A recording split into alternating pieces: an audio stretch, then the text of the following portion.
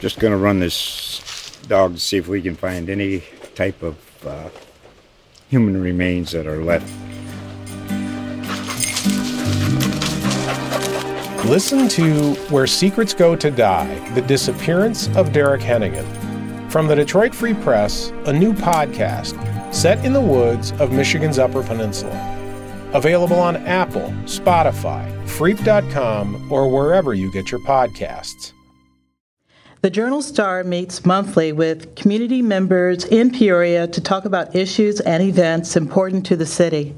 During last month's meeting, community advocate Sherry Cannon asked about the Journal Star's coverage of the hashtag #MeToo movement to denounce sexual assault and harassment. In the wake of sexual misconduct allegations against Harvey Weinstein and other men in power, the group suggested a roundtable discussion on the issue. Today's podcast features a panel of local women. Soon, the Journal Star will be hosting a panel of men discussing the issue. But today's group is a group of powerful women. Tarana Burke started the Me Too movement 10 years ago.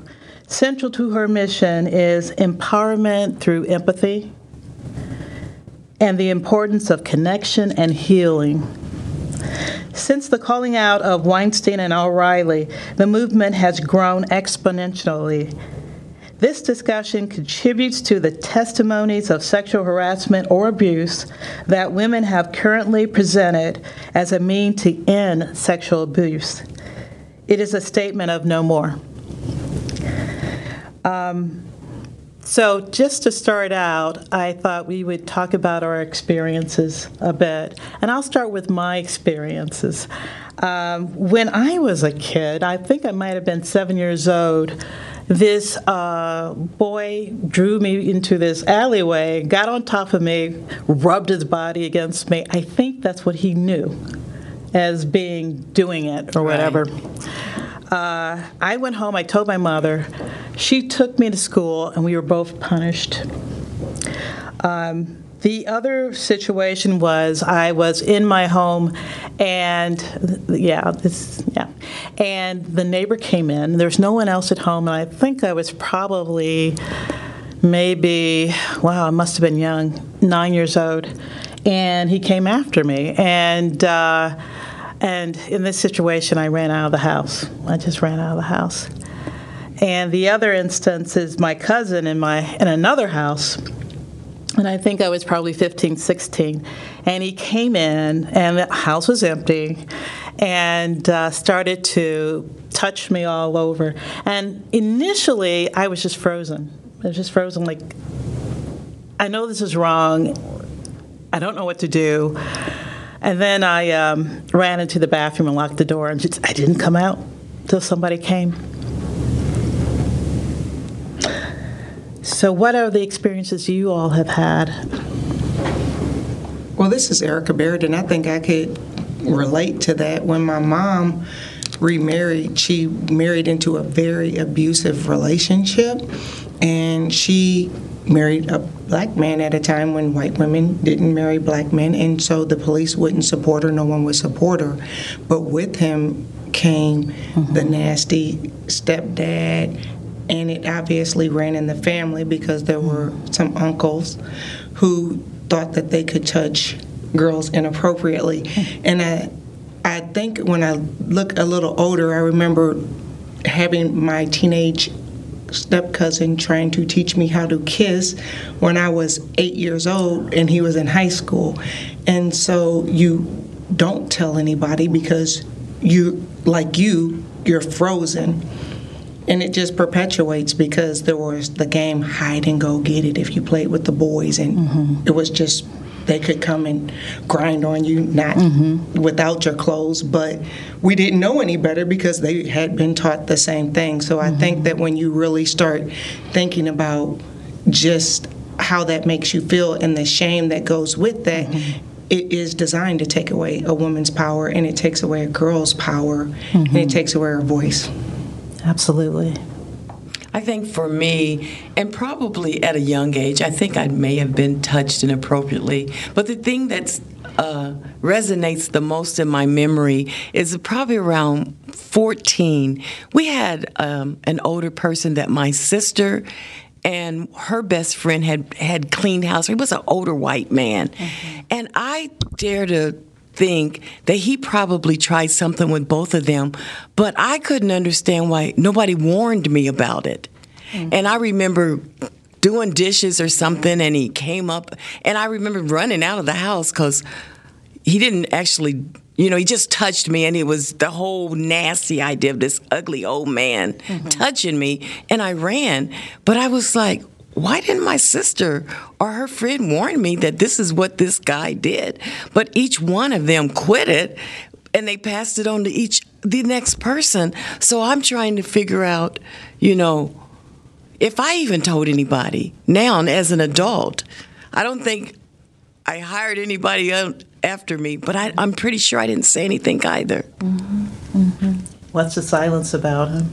I think the silence is kind of about you think there's something you did wrong, that you encouraged it, that you gave some kind of indication that it was appropriate to do. And then it's just kind of embarrassing.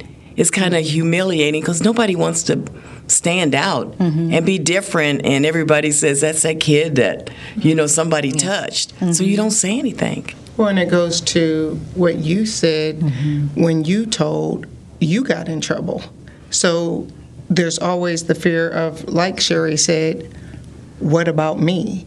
And when I was a little bit older, not much, my dad brought his best friend over, and his best friend, he said, take him back and let him see a picture. I'm in a towel, Dad. I'm not taking him back to see a picture. He's like family.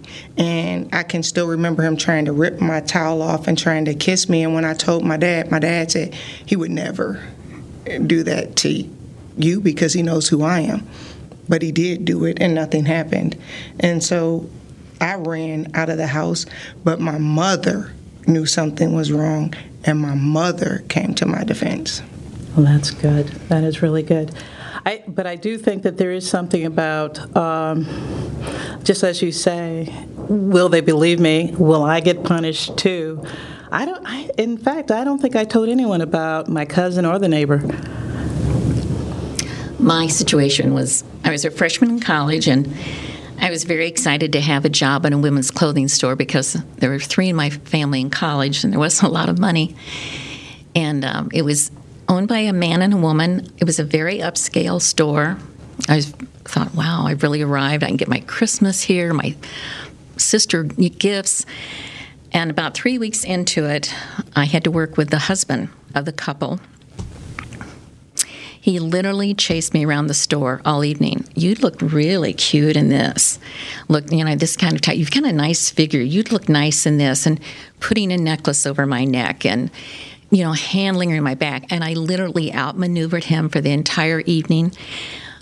He just said so many suggestive things. I went home. I told my mom and dad that they didn't have enough sales, that I was the lowest man on the totem pole, so I wasn't needed, and I never told anyone. Never. Probably for 25 years, until I told my daughters. Did you quit the job that night? Yes, I did. I never went back. I also grew up in a generation where you didn't question perhaps the adults in your life. And I don't know, and I think what you said, it was I was embarrassed. I felt ashamed. And then you're thinking, well, did I give off vibes that this man would think that I'd want to be receptive to that? So you're questioning yourself. So that was mine. My situation is very similar. Ann Lading Ferguson. I remember growing up, and I was, in my teens, a favorite uncle that we were very close. And I remember just very inappropriate touching. I remember he was very close to the family, and no one would reply to my sharing any information that I just didn't want to be around him. And I remember waiting actually until my father passed away or my mother to tell my siblings. And I remember them supporting me in a way, but in essence also questioning, why did you wait so long? And I remember thinking, because no one was listening at the time I was telling. And yet I still didn't feel heard at the time it was coming out. I don't know. You just feel really awkward when that's your own family. Right? Absolutely. Yeah. Well, and there's just a feeling of violation, and you feel disgusting, even if it's not the full act. You still feel so violated and so helpless, almost. One of the reasons, why I really wanted us to talk about this locally, because I didn't want it to appear to be this was a Hollywood thing. No, I agree with you. And that it was not something that happens every day to somebody, to some girl, to some woman in Peoria, more than likely. And the one thing about my experience as an adult, and it hasn't been that long ago, my husband passed away in 2010, and I was having a lot of tension, and I remember going to a chiropractor, and he had been referred by a good friend of mine. And it was so subtle, but he's working on my neck, and your hand has no business being down any lower than my neck or my shoulders. And so he just kind of laid his hand there, and it was kind of quick, but it was something that I knew that this was just going to be the start of it. So I never went back again. And I never talked about it to anybody because it was so subtle. And it almost was like, are you making a big deal out of something that really wasn't something? So I think we second guess ourselves as women also. We don't take our intuition. Come on. We don't trust our own instincts. No. And I would say most of the time women are right on this. If something feels uncomfortable right from the beginning, it probably is. Well, I'm glad that you asked me and you're bringing this to Peoria, because I am a foster mom and I specialize in teenage girls who have experienced sexual abuse, and there is direct correlation between sexual abuse, children in foster care, and how many children get caught up in human trafficking, being pimped out, get in abusive relationships, because when you have no voice, when you don't speak, when you think that you're nothing because of how it made you feel, and there's no one to build you back up and tell you you can fight this, you can be somebody, you can still be successful, the pattern continues, and it happens every day. And just give them a safe place. Give them a safe place. Yeah. I told Portia one of the reasons I wanted to be on this is that just what you mentioned. This is everyday women.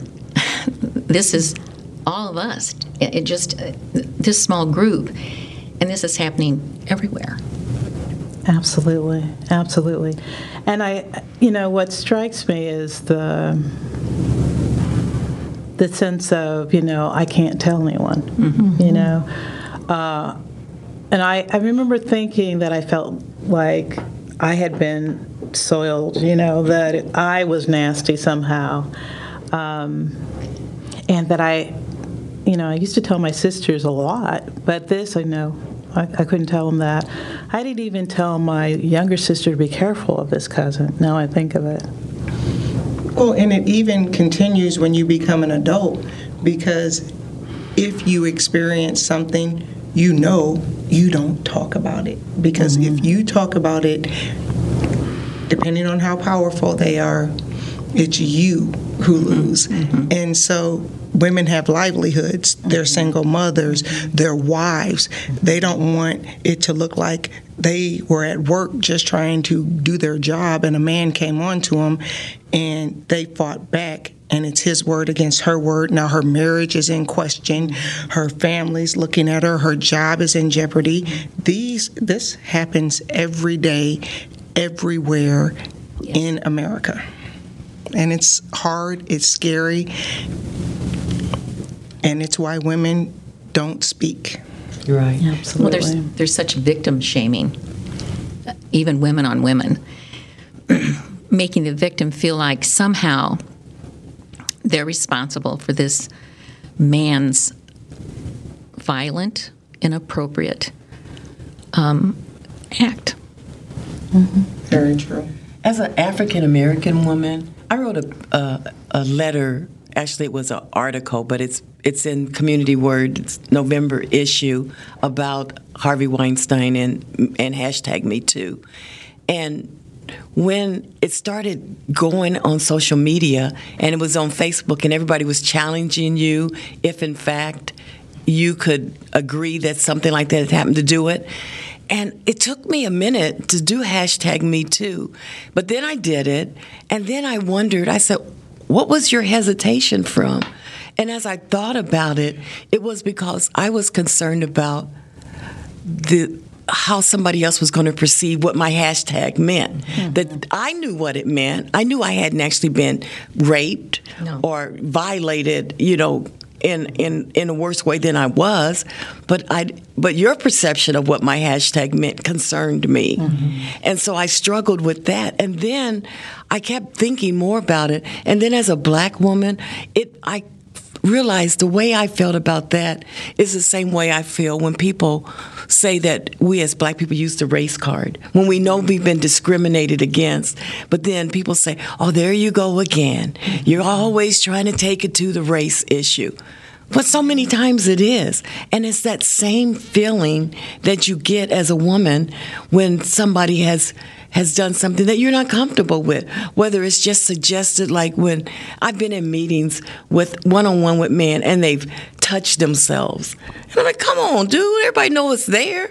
Why are you touching yourself? But it's like, it puts you in a place of being really uncomfortable, and then you feel vulnerable. Mm-hmm. So you just ignore it and pretend like he ain't there playing with himself. And it still goes back to fear, because when you look at the power base is still men. Yes. And so, depending on how you speak up, it can affect your career. Mm-hmm. It could affect your opportunities in other areas where you look to work. And that's why so many women stay silent. And the reason my daughter said, Mom, what are you going to talk about and why? I said, I'm going to talk about what happened to me so it doesn't happen to you. So what's happened to my daughters don't happen to someone else, my foster daughters, so that we can stop it, because we as women can vote. We can, if judges don't put penalties on men who rape and men who get away, like Harvey, get away with this, and they don't convict them, we vote you out. It's time to stop hashtagging and start voting. I want a hashtag too, but my hashtag comes with a vote. Mm-hmm. And it's just important, because the prison system is filled with women, and when I do prison ministry, almost every girl I talk to in prison is in prison because of a man, and almost 75% of them experience some form of sexual abuse. Absolutely. By the way, I think I didn't introduce myself. I'm Portia Adams, and I think you're absolutely right. And it's interesting to me, because when I first looked at the Me Too hashtag, I was thinking, all these other people and what they're experiencing. And it took a minute for me to remember my experiences. And, we may not be talking about, the experience of rape, which happens to 1 in 4 of us, or sexual assault and things like that. But the sexualization of us, that's kind of an intellectual way of saying it, but all of a sudden you're looking at my boobs and my ass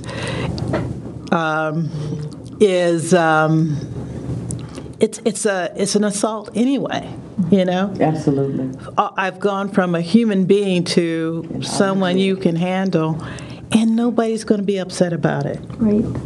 Well, there's such an acceptance in our culture. It's just become so pervasive. Just the little comments as a woman walks away that you hear as another woman. Gosh, great boobs. Well, would you say that about a man? No. So you don't say things. And then, of course, the minute I say that, they say, well, She's just too touchy about things, you know? She's just wired too tight. She's just jealous because she's older and no. True crime lovers are always looking for new and engaging content. The Already Gone podcast covers stories from Michigan and the Great Lakes region. Cases you haven't heard before, like the Mayo Hunters or the murder of 16-year-old Justin Mello, plus better-known cases like the death of Jane Bashara and Illinois' own Lori Dan. Already Gone started in 2016, so there is a big back catalog for you to enjoy. Find Already Gone on Apple Podcasts, Good Pods, or your favorite podcatcher. No one's looking at her anymore. Yeah. I didn't like it when I was young. So I think it's so pervasive in our society across the world. And I think Erica's right on when you talk about a patriarchal society, which is what the United States is built on. And so men make the rules, and men are the judges, men are usually in the power positions on your job. So they pretty much do run the show. But I was so energized from the election last night, the votes that came out and the repudiation of Trump, that I'm saying, you know, I think women are really taking their power back. I hope and so. I really think that we have to continue, you know, resisting and speaking out and speaking truth to power. And this is our way of doing that today, and I'm so excited that we're doing this.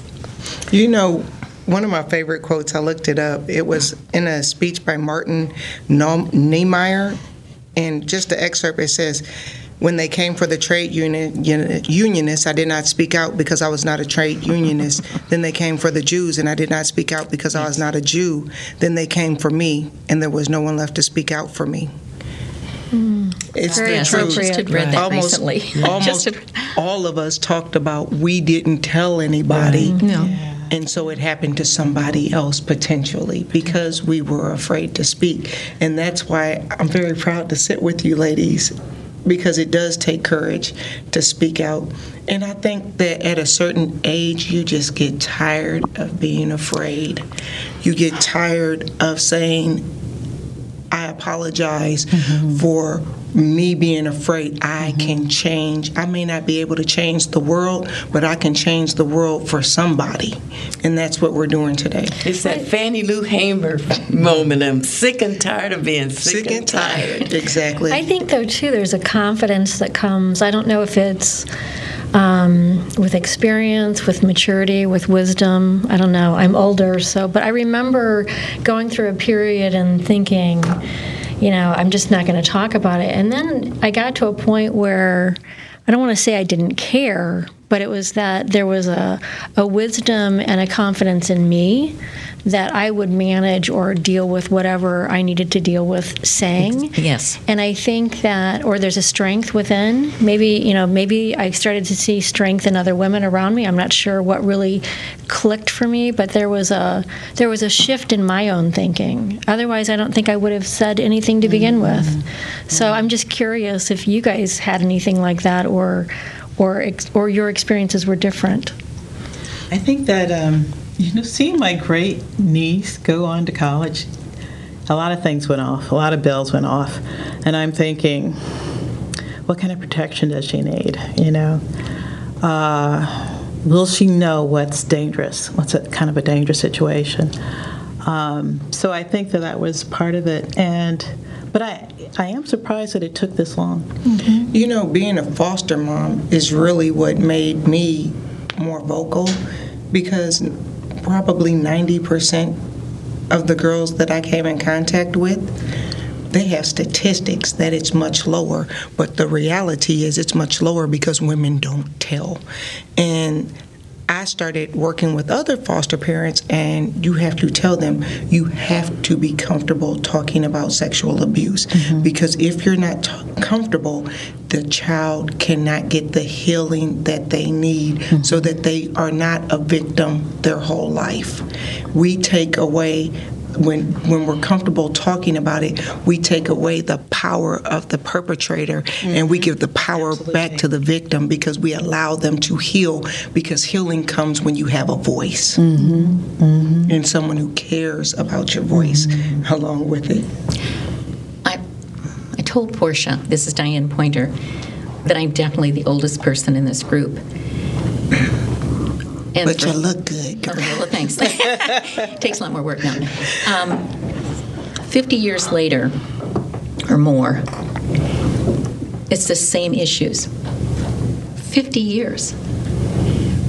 Girls are going through the same thing I went through, and I'm frustrated by that. And I want to change. I think for me, especially after we elected a self-professed sexual abuser, and knowing that 53% of white women voted for this man, that just, for me, it was like a wake-up call. And it was like, we have got to call this out, and we've got to hold people accountable. So I challenge my white friends, like, how's it working for you now? Come on. Well, and it's not locker room talk. Excuse me. Well, the other thing is, too, is when you say that you vote for a party that stands for Christian beliefs, there's nothing Christian in what's happening. No. And I vote for Christian beliefs, but there's no way that there was anything Christian that is happening today.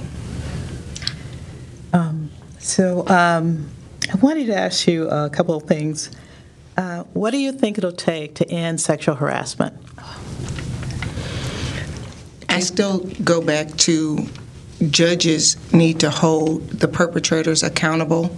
There need to be tougher sentences. When men rape women and they get out and they rape again, when men sexually harass women at companies, not only should they be fired, they should be tried. It is time for us to hold the perpetrators accountable, because when people see that there's accountability for your actions change. But as long as you continue to get away with it because the powers that be allow you to, it's not going to change. And women, we need to vote. We need to vote for ourselves. We need to vote for the women coming behind us.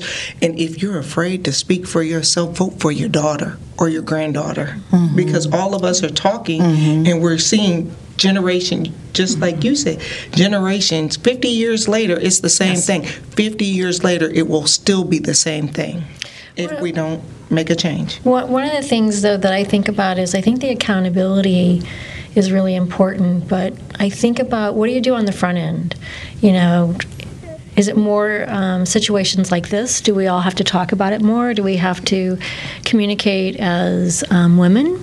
Do we need to educate more? And maybe the education that we're doing isn't working. Maybe we need to look at a different format for sharing that kind of story, if you will, with young girls or even teenagers. But, they're experiencing things earlier and earlier, I think, even than what we did. I think one of the things we also have to be very cognizant about is, not do we just teach our daughters, we have to teach our sons. Yep, I would agree. We have got to get that message early on, because society's going to tell them another thing. But it starts at the very early age of how do you teach your sons to respect women's bodies. And it goes back to TV. Everything on TV perpetuates sexuality. And so when a girl experiences something like that, well, I just want to be a Kardashian. I can get famous like that. But only a few get famous like that. The rest of them just live as victims. I truly believe this is a man's problem. It is. Yes. Okay. And we ladies can talk about this to death, but men need to step up. I think men, though, feel in a way that they're not bad people. It's another man. I didn't rape her, so I'm not a bad man. So I think that we have given men a bye, and I think we've done that for too long. Giving them a pass. Exactly. Well, and when other men hold men accountable, it changes. Yes, that's exactly it. When Yes. you feel uncomfortable in your comfort zone, it starts to change. I'm going to be a dissenter here, only because there's some really good men out there that don't think that way, right? Agreed. So the question is we don't want to put everyone in that category, but there is a majority, right? So what do we do with those ones? How do we engage those ones that think like we do and have the respect and dignity for women? And I don't know how we do that. And that's what I was saying is if the good men make the men who are making the wrong choices feel uncomfortable, if they're courageous, then it changes, because it's more powerful when your peer says it's not right than when when the victim is saying it's not right. So I agree with you. There are some very good men who are 100% against this. And they're silent. We've elected a self-professed sexual assaulter. 50% of Congress or more are Republican, and they say it was just what they say was what kind of locker room talk, and boys will be boys, and these are elected officials that have winked and turned their eye against this. So I'm gonna stick with it's a man's problem, because men are in power mostly. Well, and men in power, if it happens to their daughters, they'll tell them to suck it up so that it doesn't affect their power position if it's the wrong man. Absolutely. One of the things I was thinking about too is having a meeting with my family. We haven't done this before. And, I'm the social worker in the crew. Oh, I'm sorry. So is Ann. Ann is a wonderful social worker. You do claim social work, right? I do. Thank you. And I was thinking to myself, we need just to sit down and, have this kind of family meeting where we talk about what has happened.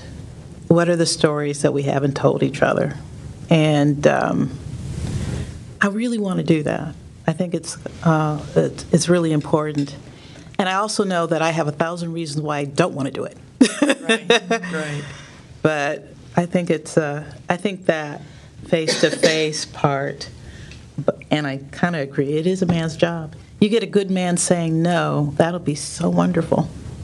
A good man who says, why are you saying that? Why are you treating her like that? That is going to mean something. Another problem that we have, statistics say that most people are raped by somebody they know. So that's the issue with it being your favorite uncle. And this uncle's still going to come around. So that's why we stay silent. So how do we get past that? How do we get past that fear of breaking up the family or causing strife in the family? Exactly. You know what? It should cause strife in the family. It should. Because it's unacceptable. Well, it's inappropriate, right? It is unacceptable. It's an assault. It is. Well, and I think that it took me until I was in my 30s to forgive my dad for not believing me over his best friend. Did he stay his best friend? Yeah, he stayed his best friend. Did he come around you all the rest of the time? He didn't come around me. Okay, your mother didn't allow that. My mother shut that down. Good. Go, Mom. That's right. That's right. Smart woman. She was a beast. Okay. I want to ask you, what message, we've done a lot of talking and really important things, and we've already sent out some powerful messages. Is there another message that you'd like to send out to the audience about sexual harassment and abuse of women? I think my message would be, especially when it comes to your children, believe them. They don't make that up, because that's a hard thing to even say, let alone pretend it happens. And I'm not saying it may not happen, but for the most part, you need to believe your children when they tell you someone's touched them inappropriately, someone doesn't make them comfortable, and when you even see their behavior changing, when they don't want to be around, something's going on. And as a parent or a grandparent or just a auntie, you need to be able to know those signals and give them a safe place. Give them somewhere that they know that they'll be safe, that they can tell you the truth. In Peoria, I would like to give a shout out to the Center for Prevention of Abuse because they offer free counseling for women who can't afford to go get sexual abuse counseling or abuse counseling. Because if a lot of women, they don't believe their children, or they don't have the courage to leave the man because their self-worth is so low that they will accept it happening to their children because they're so afraid of being alone because they didn't get the support and the counseling they needed to get whole themselves. So it's free at the Center for Prevention of Abuse. Yeah, that was one of the things I was going to say, too. There's so many services out there that you need to speak up if someone's not listening. I think, keep telling someone until someone listens. I think that's important to know. Ask what services are available in Peoria because I think there's lots of support groups. There's different service arenas like Center for Abuse. I think that's a great organization. I just think that we need to make sure that they know what services are available to get the help, whether they're here or if it's even a relative of someone who doesn't live in Peoria. We need to know what's available so that they can get the help that they need and get on to a healthier outlook.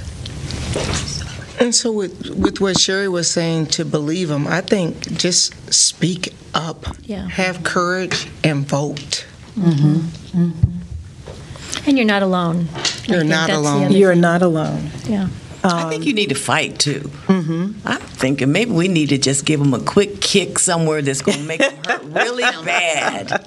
I thought several times if I was the person when I was 18. I was always kind of a tomboy, and I was never very intimidated by men. My husband says I have a really healthy ego. But now, if that man had done that to me, I'd have kicked him in the balls and taken him to the floor. I would not have messed. He would have known I was there. And I felt very differently. And it's interesting because I had this conversation with my daughter last week and my granddaughter. My granddaughter's a freshman in high school. She's 14. And it came up about this. And I shared the story when I was 18, and I watched my granddaughter. And I said, Zoe, you need to know about these things. And my daughter said, I never heard that story. But do you and know? I never told her, so Right. I never prepared her. So what took me so long? I don't know. But another way to kick them is in their pocketbooks. There you go. Because if they lose their position of power, when you hit them where they feel it, things change. That's even more powerful than a kick right there. I support both of you on that. I was going to say there's probably going to be people out there that maybe doesn't have the views that we do, but I think for those bystanders out there, don't be a bystander. Speak up. That's a very good. Speak up and support. Exactly. I think we're complicit a lot of times where we hear that joke that we're uncomfortable with. We kind of see other people. And as I got older, I was able to say to the person later on, no, that was not, it made people uncomfortable. It made me uncomfortable, and you wouldn't want to do that to me. I think that's important because sometimes people don't have the courage. You have to be your brother or your sister's keeper. So when you have that voice that other people won't use or is afraid to use, we do need to use our voice. Yes. I think that's why I like to write so much because I think I'm writing for people that feel this and don't know how to say it or don't have the courage to say it. And I think that's very critical. I think that's good, Ann. Thank you. I also think, I think that was excellent. And I also think that there is such a feeling of, you get angry. These things come up and you face them. You get angry, and that's okay. But there's such a sense to me of really seriously empowerment. Yes. Yes. Diane, you said you would knock him to the floor. I would be very different now. She said kick him in the balls. Kick him in the balls and knock him to the floor. But there's such power. The other side of this is so good to get to the other side, right?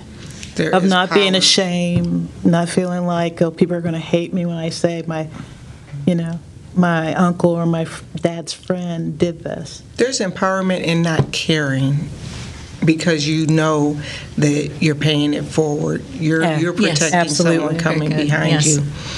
If I just look back over African American history, women fighting for the vote. Mm-hmm. A woman spoke at an event last year, and she was the vice president of finances, financial services for Citicorp, and she said that she did her thesis. She was a PhD on women and poverty.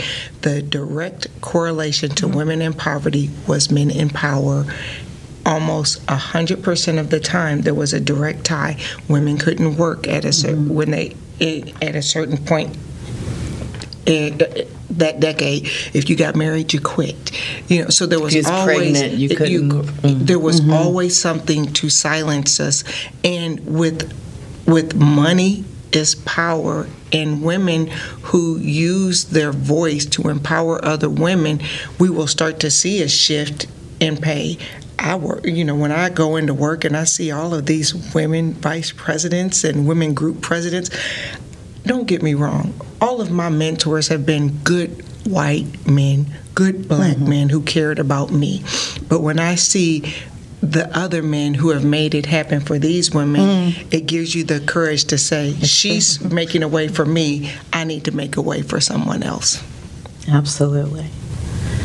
Well, I have learned so much. I feel very supported, and I feel in awe of you all, and also empowered to kick him in the balls. No, and this has been a great talk. We are strong women. There's no fear. There's no need to be pitied or anything like that, because we've come through, and we are doing things to decrease the amount of sexual harassment, abuse that's happening around us. Thank you very much. Thank you for having us. And thank you for the idea, Sharon. Absolutely. Just going to run this dog to see if we can find any type of human remains that are left. Listen to Where Secrets Go to Die, The Disappearance of Derek Hennigan.